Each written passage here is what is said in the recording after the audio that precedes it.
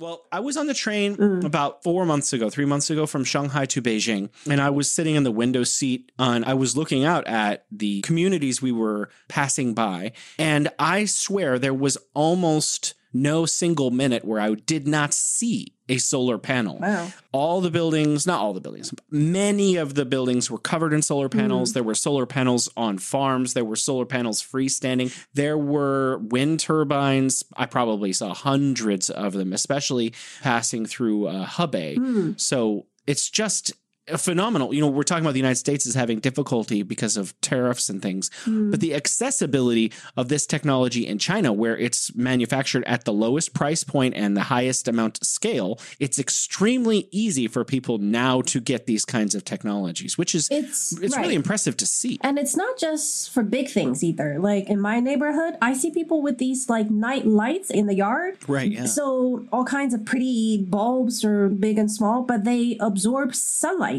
during the day, and then at night, you know, they're powered with solar energy. And I thought, you know, they're pretty and they're cool and they're cheap. Why not use them? Especially now that they're recyclable. Yeah. Well, you know, I wasn't even thinking about that, but it's so great to know that people have already been studying this, right? Finding out ways to reuse them. Welcome to The Bridge. Fun conversations on culture, life, and everything in between. Welcome to The Bridge. We are a show which connects East and West. My name is Jason. Today with me is Bebe. Hey, we probably have the shortest podcast intro in the whole world. Find us where you get your podcasts. If you like the show, then consider pushing the like button or giving us 5 stars. Suggestions, comments, anything you would like to share, email us at welovethebridge@gmail.com. We love the bridge. How are you, Jason? I'm wonderful. Actually, I feel really good. I had COVID a couple weeks ago and I am recovered and getting back into exercising and going to the park again. How are you? Very nice. I'm not bad, actually. I have to say, reading all these material that we have for this show actually made me feel hopeful. I was concerned about this topic too. Why? We are talking about, I guess, recycling of electronics and other major items like solar panels or wind, what do you call them? Wind turbines? Yeah, absolutely. Like the wings on the windmills? Well, some of them are turbines. Some of them are they're different kinds. Yeah. But yeah, I've always thought electronic vehicles seem too good to be true. And a lot of people, have doubts. You know, they make fun. They're like, oh, what about batteries? What about cobalt? What about all these other issues? So that's exactly what I became concerned. Yeah. People's criticisms directed me to want to learn more about this. Right. So how can we save ourselves from the things that are saving us? That's, I guess, the question. I was feeling hopeful and optimistic, not because we have all the solutions already, but because we've been hit with like gloomy news for so long. Like every time we turn on the computer or the cell phone, it's something bad happening. And we know that, you know, climate change and global warming, but what to do? And we're doing some things that hopefully are making things better, but there are byproducts, right? There are side effects, just like when you have medicine. But it's good to know that people are doing things about it. People have been thinking about this because I remember a picture that I saw a couple years ago. You know, when they have these apps for bikes, what do you call them? Like they are regular bikes, like mechanical bikes. I use the Meituan bike service, the yellow Meituan ones. Yeah. But they used to be called OVO. OVO was the big brand. I think there were a couple waves, you know, different companies. Yeah. But I remember an image of like thousands or maybe even tens of thousands of discarded old bikes. Yeah, I've even seen these places. Yeah, and they are not even like electronical, right? What about all these e-bikes or batteries on them are dead? By then, you know, we're not talking about organic garbage. For me, I've always been worried about recycling batteries. So much so that I tried to buy things without these interchangeable batteries. What do you call them? Like regular batteries, right? Yeah. AA, AAA, all those. Yeah, those ones. Because I don't know how to recycle it. I don't trust that they're doing a good job recycling it. Sometimes you see like boxes where it says they recycle batteries. But I feel like I have to like trace them to the end to make sure that they are doing it properly. So for, for toys for my daughter when she was little, or for like electronics that I buy for the family, I try to use the plug-in ones. If it requires like batteries, I try to just not buy it because I don't know what to do with it. My wife, she buys reusable batteries. Of course, those die too. And after a few years of use, they need to be also sent out to hopefully where they're being reprocessed. Right. Here's the thing. But I lose them. Here's the thing. The contents of them increasingly are so valuable that there are companies out there who desperately want to recycle them. Right. Because if they can use them again and make the chemicals in the elements inside useful again, they make an enormous amount of profit. See, that's something made me feel really happy this morning. Like I saw some silver lining to this whole economic downturn, like global economic downturn, that is teaching people to live more frugally. It's teaching nations to recycle. Because I think like for the U.S., the U.S. has been so blessed. Yeah. It's literally so affluent. It has been for the past couple decades. The like living standards for people, like just for regular, let's say middle class family, it's unimaginable for people living in a lot of other parts of the world. And people don't... I wanted to address this. Sure.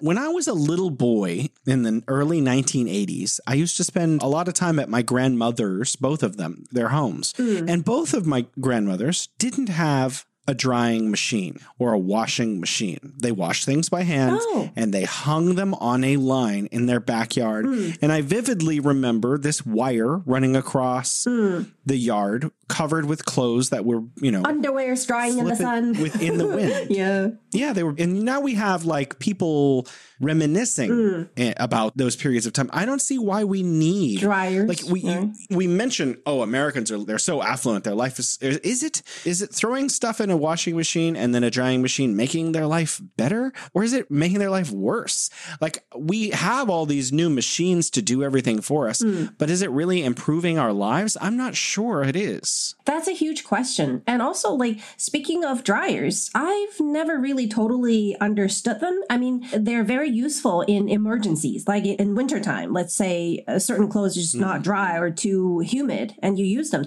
But back in the States, people use them on a daily basis. It's like part of their regular household machines, right? But it's not absolutely necessary, right? As you said, you have a backyard and the sun does a great job killing all the little bad bugs, right? I mean, the dryer does that too, and the sun gives it a nice, like, toasted feel. So I'm saying that the silver lining that I see to this economic downturn is that it's teaching people, it's almost forcing people, right, to live in more, I guess, frugal ways, productive ways.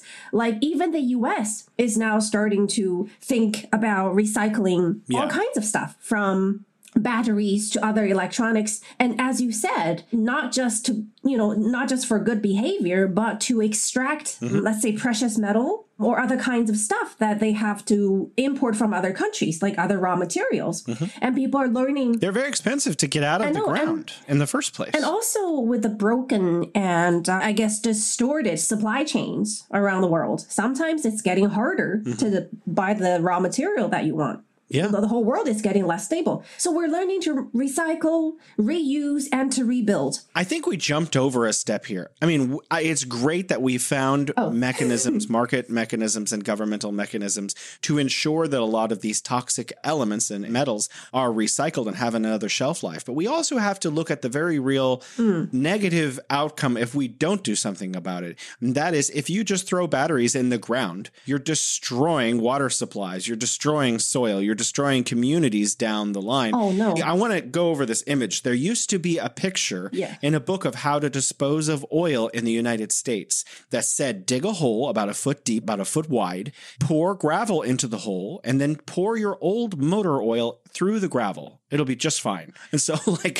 clearly this is a terrible idea and it's extremely toxic, but this is where we've gone. In 50 years, we've learned so much about what not to do because of the extremely negative effects that we have been having and are still having on our world. And so, yes, it's great that we're figuring out how to recycle things, and we still need to put a little pressure on companies and governments to make sure that they're doing it at scale. Right. I mean, I consider myself as someone who worries about the world.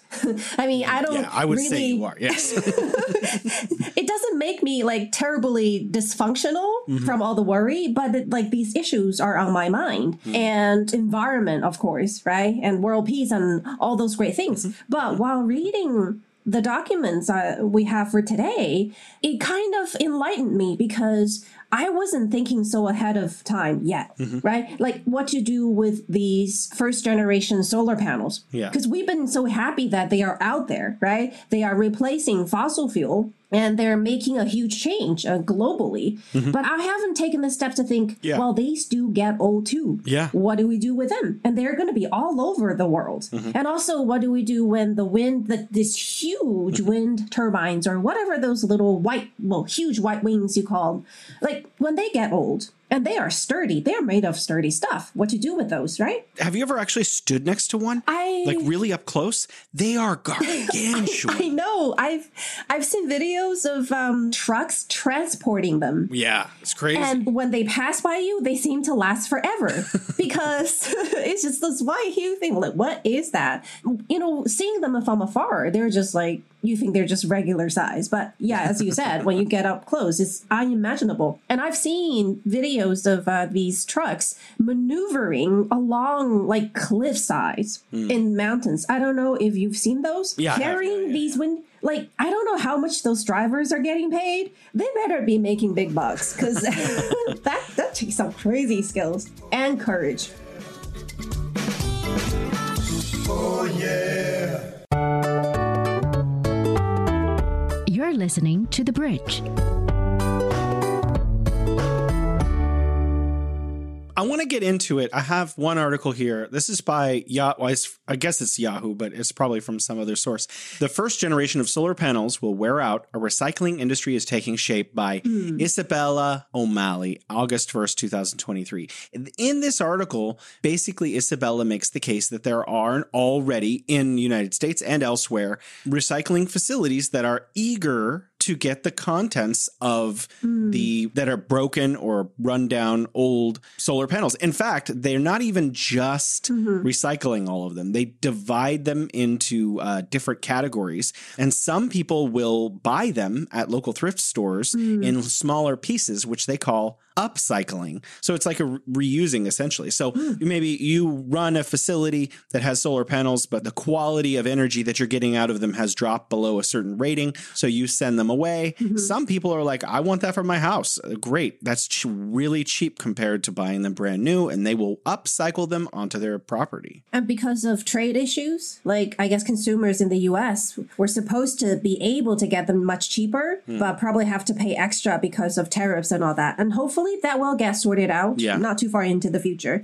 Have you taken the train from Shanghai to Beijing or vice versa? I guess I have. The fast train. Not in the past 3 years, but yeah, it's only about 4 hours. Oh, well, I was on the train about 3 months ago from Shanghai to Beijing, and I was sitting in the window seat and I was looking out at the communities we were passing by. And I swear there was almost no single minute where I did not see a solar panel. Wow. All the buildings, not all the buildings, many of the buildings were covered in solar panels. There were solar panels on farms. There were solar panels freestanding. There were wind turbines. I probably saw hundreds of them, especially passing through Hebei. So it's just phenomenal. You know, we're talking about the United States is having difficulty because of tariffs and things, but the accessibility of this technology in China, where it's manufactured at the lowest price point and the highest amount of scale, it's extremely easy for people now to get these kinds of technologies, which is it's really impressive to see. And it's not just for big things either. Like in my neighborhood, I see people with these like night lights in the yard. Right. Yeah. So all kinds of pretty bulbs are big and small, but they absorb sunlight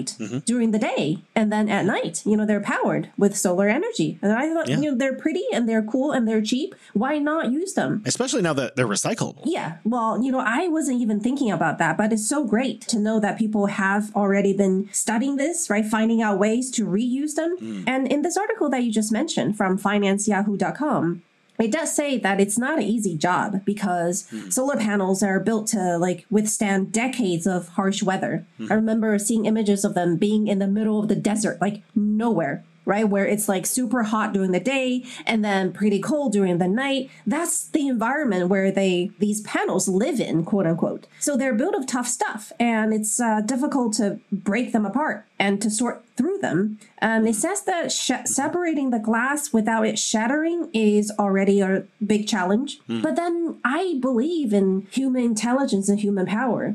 We are, thinking back, we've always had to deal with all kinds of problems, right? When we read about the problems we have today, you see how this is making me more optimistic? Like last time we talked, I felt like, oh no, we are going to be buried under garbage in a few decades while it's like we have hurricanes and thundering, pouring from the sky. But at the same time, now it's making me believe that we have ways to find solutions. If we just put our mind to it, right? If we have enough incentives to put in the work, I believe there will be solutions. In a way, we created these problems. And I think the solutions are probably inherent in these problems themselves. Yeah. If we think about it from like a human perspective and we go back to the beginning of humankind's, ability to manipulate our environment, it's probably, fire. And, the first time we started a fire, I'm sure it didn't go well. But, eventually we learned to put like rocks around it, and keep a distance. And hey, we've got it under control now.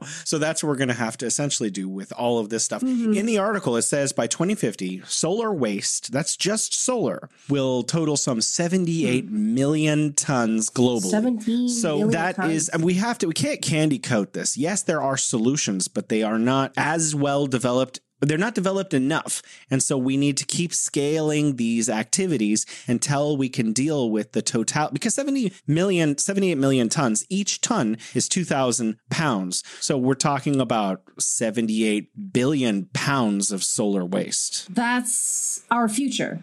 Right? Yeah, that's what we need to prepare to be coping with. And also, I think getting ready for this episode, it was eye-opening in a way that it makes me feel like we are entering a new age. Like we have a lot of signs already, but the fact that we are already thinking about solutions, and we have to a certain extent some solutions already, kind of pushed me into this new era. Like I'm telling myself, hey baby, get ready now.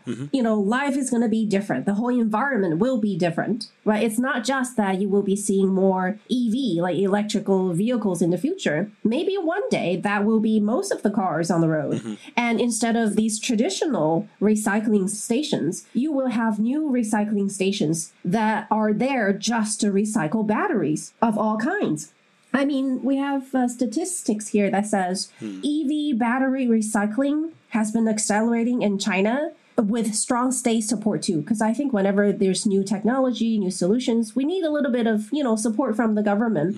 And for the first 5 months of 2023, China has recycled 115,000 tons of EV batteries. And that is more than the whole of last year of 2022. And that's only the first 5 months. And this is also just the beginning, right? And I think in the future, there will be a lot more. That's great. So thinking from a business perspective, when people are crying about lost opportunities, lost industries, maybe just pivot a little and to focus on the problems we are having in the new era, and then focusing on finding solutions for these problems. I think these will lead to new jobs and, new industries of growth. Absolutely. And also one of the things you mentioned, government support, that's something the United States does that too. I think a lot of governments around the world, they take some of our, government money, whether it's taxed or just printed out of thin air, depends on the government. And they do support research and new industries and things like that. And to great effect, because this is the world we're all going to have to live in.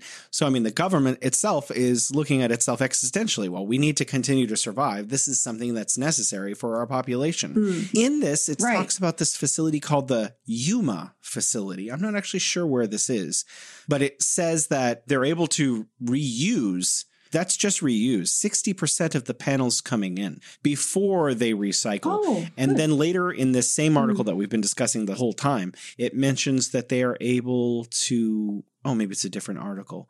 Oh, no, there's a different article. We'll have to get into that later about batteries. But I'm not actually sure how much they're actually, what percentage they're able to recycle out of the remaining 40% that they cannot reuse. But if you're able to reuse 60% already, you know, that's slowing down the environmental impact that.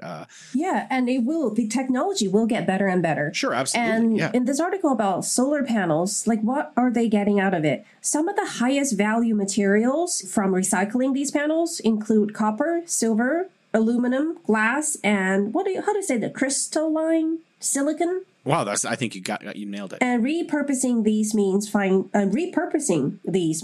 new uses for them. Well, they sound very useful, right? Yeah. And selling glass to companies that do sandblasting. Sandblasting, okay. I mean, when there's money to be made and when there are problems that can be solved and problems we have to solve, I think people, scientists, businessmen, they will have the incentive to get into this. And I believe this. I think we'll work things out totally. We also need to be careful about developing countries. If we go back in time to before 2019, China, along with several other Southeast Asian countries, were importing plastics from developed countries to recycle. However, these first world nations, these super developed nations, they were sending their plastic that was not qualified to be recycled in bulk. And that was basically just going into landfills, being burned or destroyed in target countries. That's why China in 2019 said no more importing plastic waste from other countries, which, that sounds great. Right. And it is great for China, but it meant that, didn't mean changing the behavior. They began shipping the same trash to other countries in Southeast Asia and elsewhere, Africa. And so if we're going to start these massive recycling industries based around, renewable technology, one of the concerns that I am worried about that I don't think we can address in this show is the reality that a lot of this waste is going to be sent to third world countries. And they're going to say, oh, we've been recycling it on the books. But in reality, it's just going to end up, in their ecosystems. But if the technology is advanced enough, like they can pull out enough, like copper, if we can make silver, cobalt, whatever, right? To do it. Yeah. Yeah. But you have to make the decision to do this in the beginning because it might not be profitable at the start. I remember reading somewhere that the U.S. is thinking about building more factories to recycle. I don't remember exactly what, but it's recycling to get the precious metals that it can't no longer import from China because of regulations. Right. So this inconvenience, quote unquote, is forcing the U.S. to, solve the problem domestically. And the solution is to find used products. I'm not too sure what it is, but we have enough of those to recycle from. You just have to, put some money into it, which, that's great. I was very happy reading this article from WashingtonPost.com/opinions. It's called Power Plants Retrofitting IRA Green Facilities. It's a really good article in that it made me feel very hopeful. Like, it's one thing that I feel like, wow, the US government is doing something, good for the environment. Oh, yeah. You're listening to The Bridge.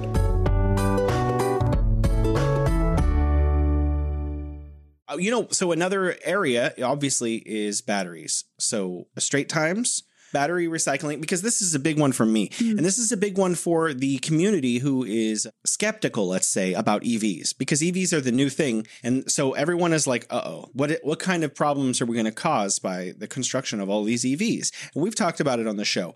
Batteries, so the reality is, for now, we're using a lot of toxic substances to make batteries that are in batteries that are potentially dangerous. Maybe future battery technology will come out that is not. But the one thing that is positive, that hopefully this is helping Bebe with her concerns about the future of the planet, is that we are able to recycle 95% of battery waste. Oh, wow. That sounds very high. I'm skeptical. But I think even if we can't do it now, we will find ways to do it in the future. And we do have an article about battery recycling companies in Singapore. It's from straitstimes.com/Singapore. So the two battery recycling companies there are planning to build new plants in anticipation of a sharp increase in recycling volume as Singapore's EV population grows. So people are getting ready for this. And I remember export from China for the first half of this year was hugely supported by the export of EV, right? Because export from China in other areas went down, but we exported so many electrical vehicles that it made up for a lot of the loss. So people are getting ready for this and how to deal with it. The chief strategy officer, John Ho, said that the new plant in Singapore will be able to discharge and dismantle the batteries and put them through mechanical and chemical recycling processes with state-of-the-art technology. And their current plan recycles about 77.6 tons of EV batteries and 76 tons of batteries from hybrid vehicles. It doesn't sound like a whole lot now, but in the future, this is getting ready for a big future.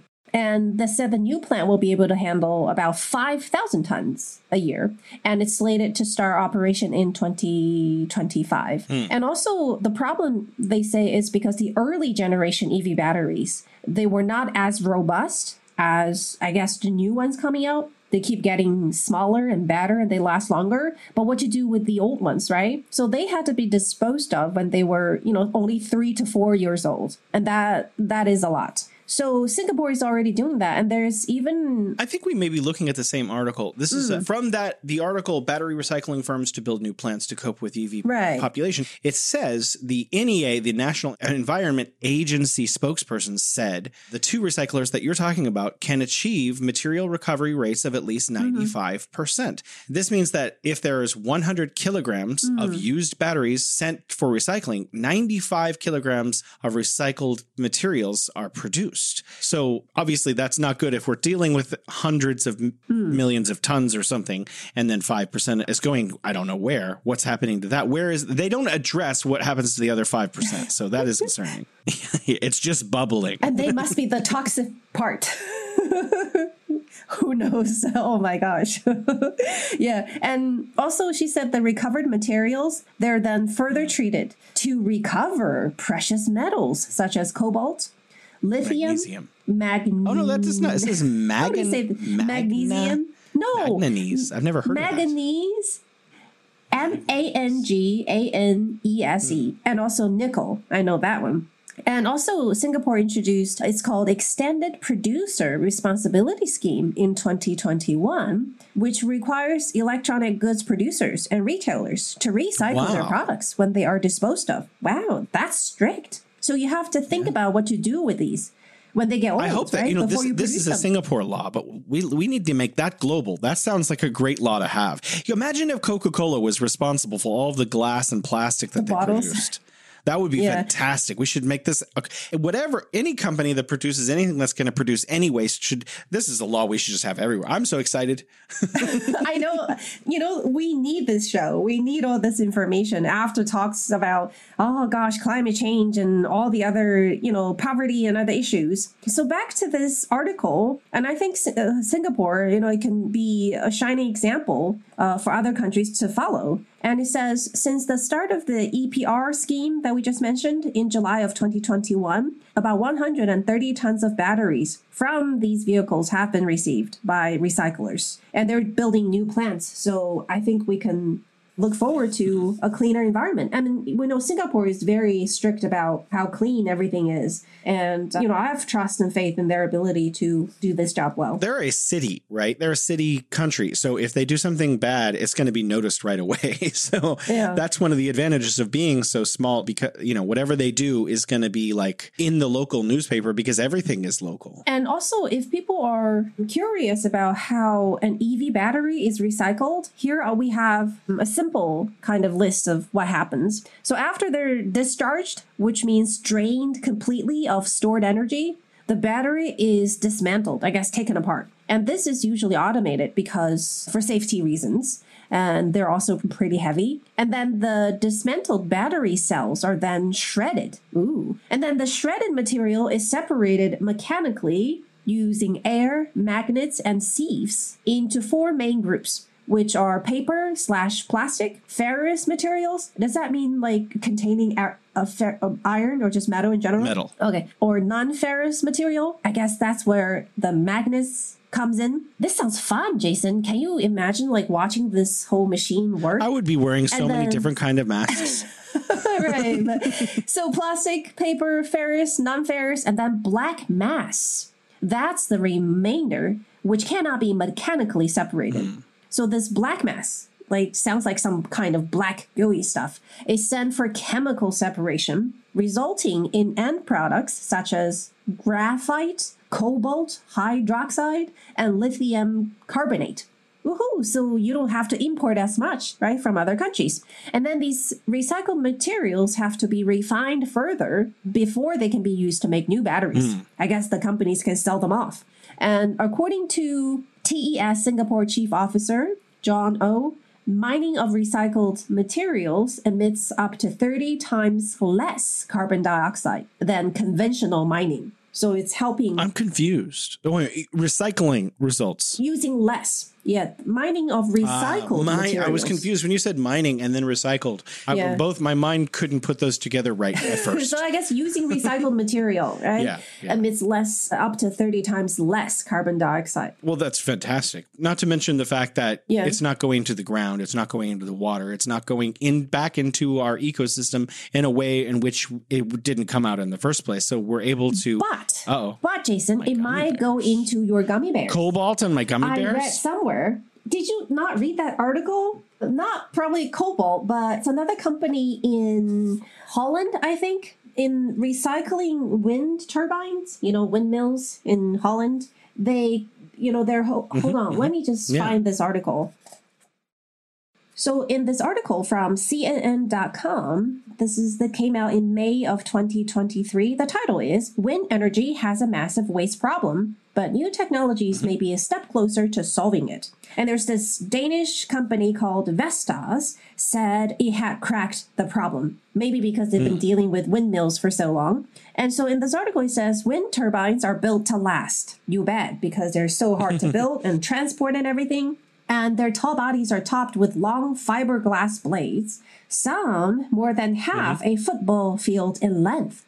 And they are made to withstand the harshest, windiest conditions, I guess, right?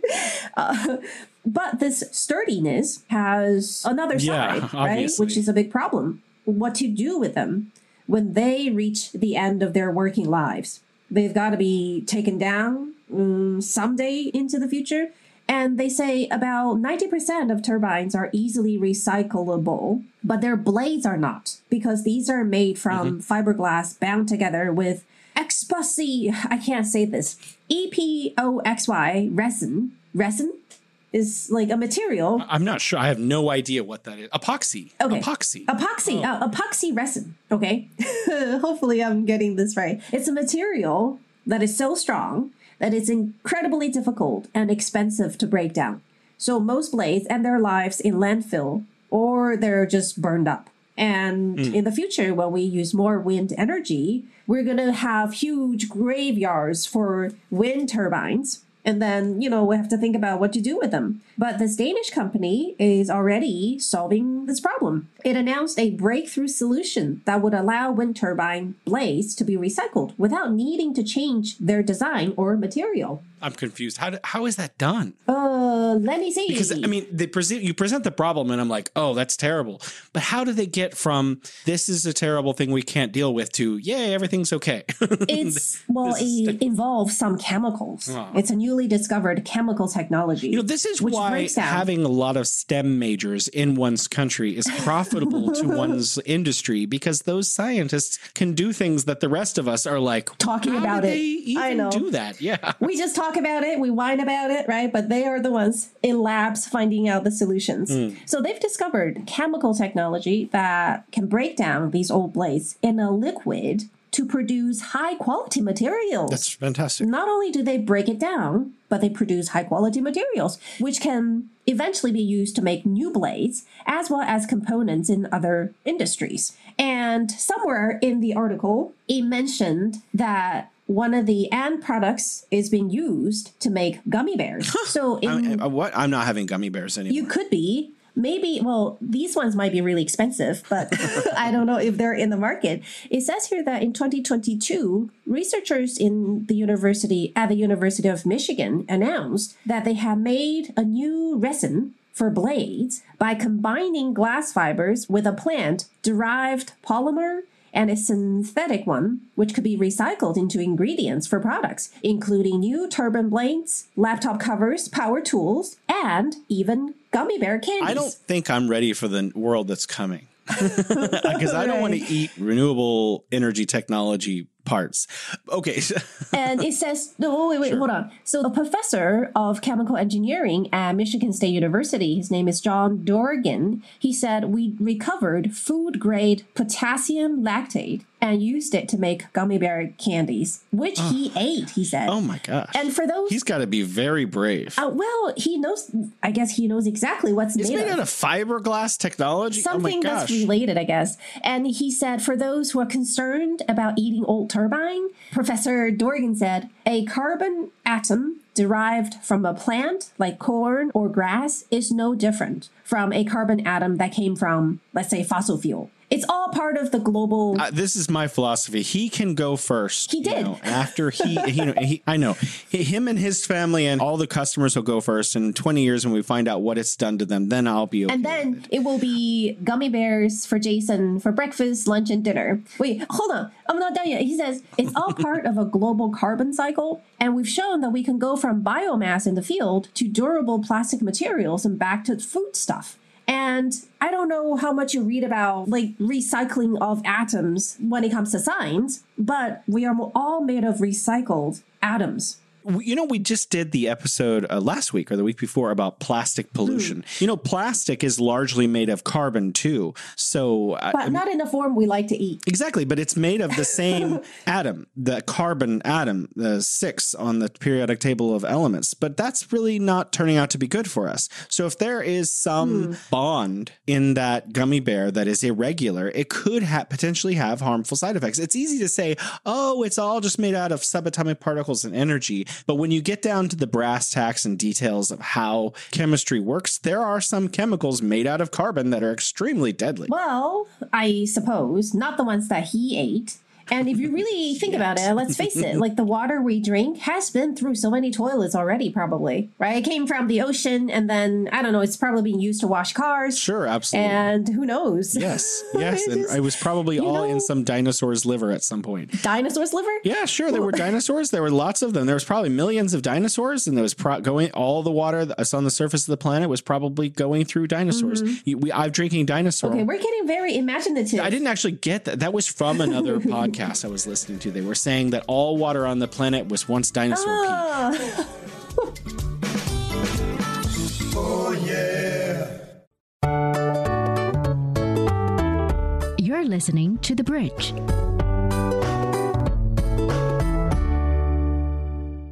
Energyportal.eu news. There's an article by Daniel Hall, July 29th, 2023. Lithium-ion battery recycling market to reach $35.1 billion US dollars by 2031. So that's good news. Basically, the industry is proving that this technology, your old battery is so valuable to companies, they want it and they're going to try to get it. And so that means these companies are going to go the extra mile to literally get your old batteries from you so that they can make profit from it. You're just like, oh, I feel bad about throwing this away. And they're like, give me that. Give it to me. They'll be like, it's too expensive with the tariffs and all. So I'm going to have to get yours. And I don't know, some people are really good at that. They can probably fix it. And also speaking of recycling and the fact that I feel like we are really moving into a new era. I saw this video of a recycling plant. It deals with more like organic garbage, but it's totally different from my impression of a recycling station. Like back when I was little, recycling stations are smelly, Right? They're in some remote part of the city that nobody ever goes to except people who work there, and they're filled with flies, and it's just not a place where most people want to go to. But in this video, in the entire recycling plant, people, they all look like they're really intelligent people wearing all these blue coats. What do you call them? Lab coats from head to toe with goggles, and they all look like technicians. They probably are. And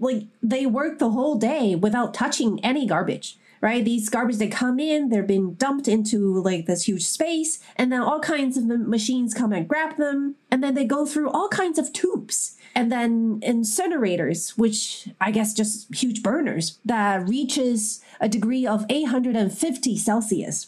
And then certain parts of it becomes gas, and they transport that gas into something else. At the end of it all, they have useful elements, that were derived from this garbage, and also clear water that somehow they distilled from all this garbage. So I think in this new era, even recycling plants, we have to get used to this new idea of recycling plants. In the day, I think it will probably be a nice place to work for people with college degrees or even fancy PhD degrees, because it takes so much more to understand the whole process, to get more out of garbage, and to make sure that they leave less dirty stuff. Another thing we can do with basic organic material, China separates the trash, but they do an especially good job of separating organic material. And a lot of that organic material, here's another issue. I'm going to come back around. We're running out of high quality soil with which to grow high quality crops globally. I mean, it's not something that's going to end now or 10 or 20, 30 years, but it is something we need to already be thinking about if we're early to the problem. Warn our grandchildren. Yeah, exactly. More probably great grandchildren. This is a long term issue. We may be depleting our farming lands of valuable nutrients that we will need to continue to use it to grow food. And so one thing we can do now is to take this biomass, as long as it is not toxic, it's just mostly carbon and, water and things like that, and turn it back into soil-rich fertilizer to be returned to the land. So, well, you see, that was how things were done back in the days. Yes, we need to learn how we did it back in the days again. Right. We had it right decades ago, but life was hard back then. You had to deal with all sorts of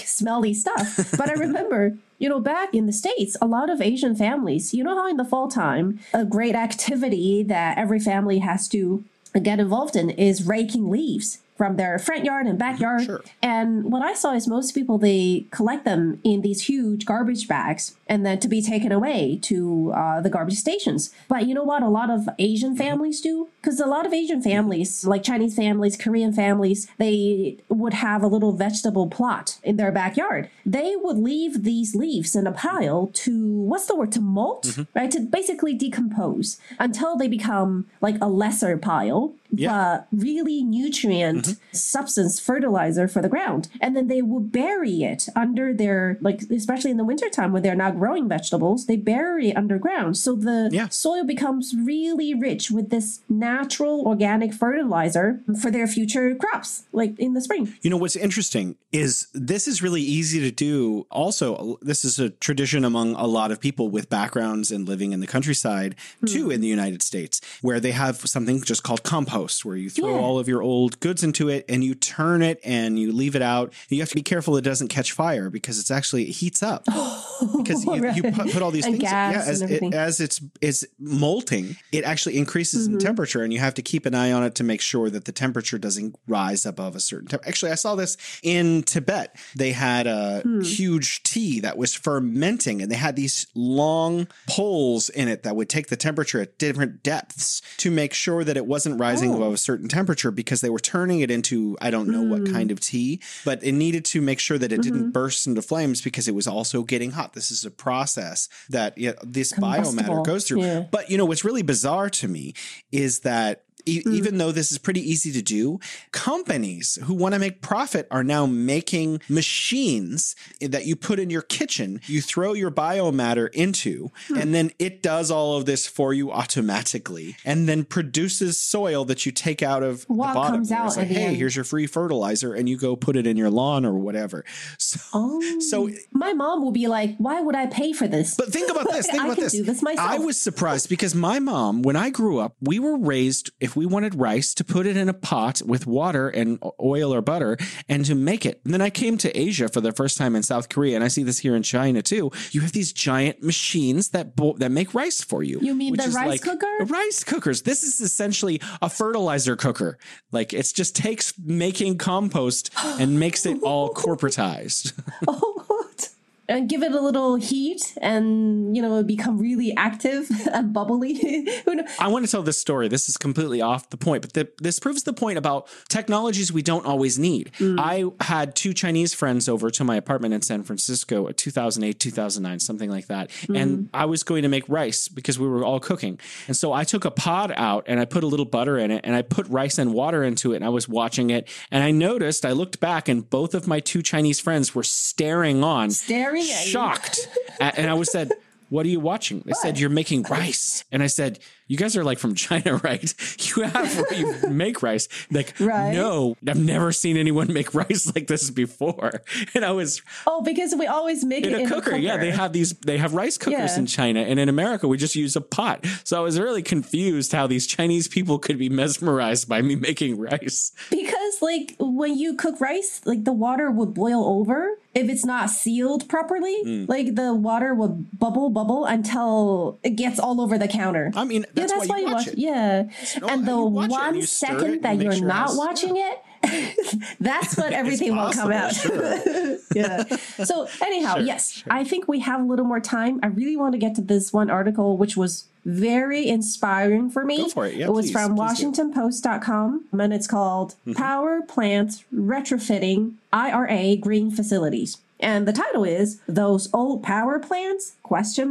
Now we have the means to turn them green. So this is something positive that I read from the States, which, something that the government is doing to hopefully make the world a better place. So everybody, I guess we know about the Inflation Reduction Act, abbreviated as IRA. And the article says we have almost $5 billion in government support to address this existential threat of climate crisis and everything by building thousands of new green energy facilities, including solar plants, wind farms, long distance transmission lines, even nuclear reactors and carbon capture projects across the country. Trees are carbon capture projects, by the way. Yeah, we can just plant more of those. It's a very simple technology. I know, and it kind of works pretty much on its own, right? With very little care. You were saying, I'm sorry. Yeah, so that's something that's really good news. But one problem is that people don't want to live next to these massive facilities because, who wants Really? Windmills are beautiful. Well, who wants to live near a nuclear reactor? Well, okay, maybe the nuclear reactor, not so much. But all the other ones didn't sound that bad. I'm not too crazy about living near a wind farm either. It's got to be really windy, first of all, right? And what if one of those blades falls? I don't know. I don't want to live under it, but I wouldn't mind living a mile from it. So anyhow, people when you don't know the details, when you don't know enough, you tend to stay away from it. So what to do, right? And also farmers, they don't want to lose prime land. The solution is that why don't we refit or retrofit these old energy plants? So they're doing, at least they were going to, retrofit thousands of old energy plants into an array of new green facilities. And the IRA provides an additional $250 billion to the Energy Department to help finance just that. I think we might want to just call it the Inflation Reduction Act because the IRA has another connotation here. Right. It was a little confusing, but it's too long. Inflation Reduction Act. So, and here the article mentioned a fun little story. It says this shining example he gave of what you can get from retrofitting old power plants. It says back in 2010, the Energy Department lent a small firm $465 million that helped retrofit a mothballed old auto factory to build electric vehicles. And dare to guess what the company is called? It is Tesla. It's not Tesla. Yeah, it is Tesla. Now the planet's most valuable car maker. So, it started with that 465 million that was put into reinventing this old auto factory. So you never know, right? Business people looking for a good deal. This is the future of recycling, reuse, rebuilding. And reusing old facilities. Yes, why not, right? The oldest new opportunities are boundless, says the article. Well, I mean, if you just look at Shogang Park, that entire place is... Have you been there? Like prior to all the, refurbishment. Yeah. So essentially what you're talking about is people or companies, governments taking old facilities, old energy facilities and turning them to new energy facilities, new factories, all this kind of thing. Yeah. So China has, or Beijing government has taken this old factory area on the far west side of Beijing, which, the urban sprawl is already surrounded, and it has beautified them and covered and repainted parts of them and left some of the rust and whatever. And you can actually go in there. There's cafes and all kinds of beautiful restaurants.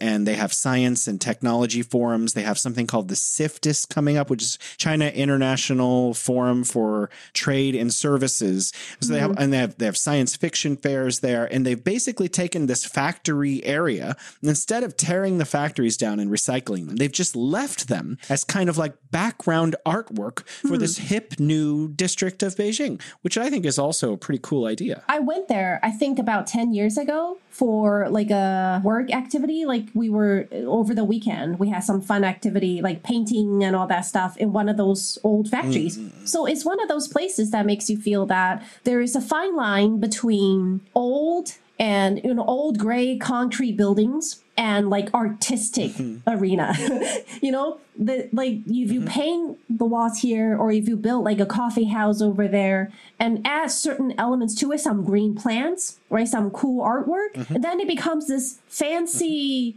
popular place that young people would have to go check out.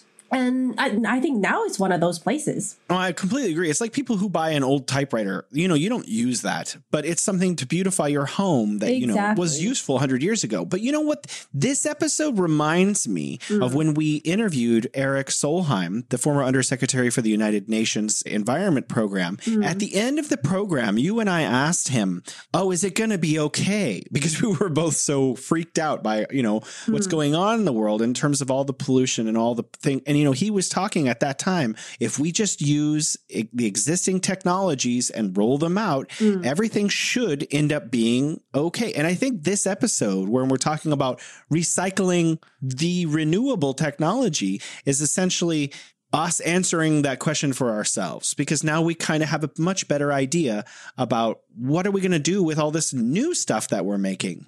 And also, over the past few years, there were a lot of talk about jobs lost, right? Like, say, the oil industry. If we're not using as much oil, like fossil fuel, then a lot of people might lose their jobs. And then, of course, we found natural gas. And look, there are new areas of growth for people who might not have their old jobs anymore.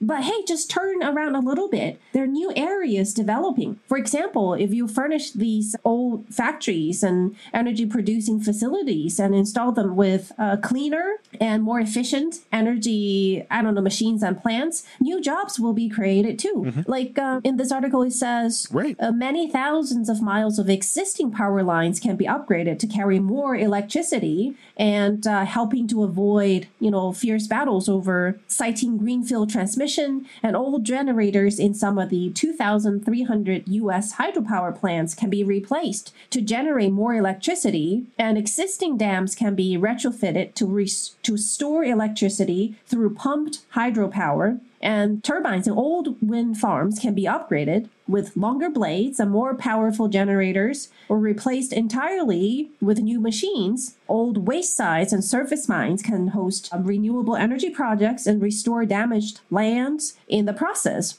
And they can renovate factories, offices, homes to use less energy, increasingly meet their remaining electricity needs from on-site solar or wind. So there are new areas of growth, right? Maybe we just need to stop whining a little and go after these new opportunities. Might be a little hard at the beginning. I think you're right, but I think also this process of things changing in every field that you can fathom that we could mention is occurring so fast that maybe we as a species, we're getting used to change as the part of the reality of our new world. It's uncomfortable Yeah. because changes are coming in so fast. Like for the first 40 years of our lives, things were pretty slow, right? You feel like life is normal. And then all of a sudden in the past few years, maybe the past decade, right? Things became faster and faster. And to a degree where I feel like my heart can't pump fast enough for all the changes. But it's something we have to face. And maybe in the future when people are so tired of,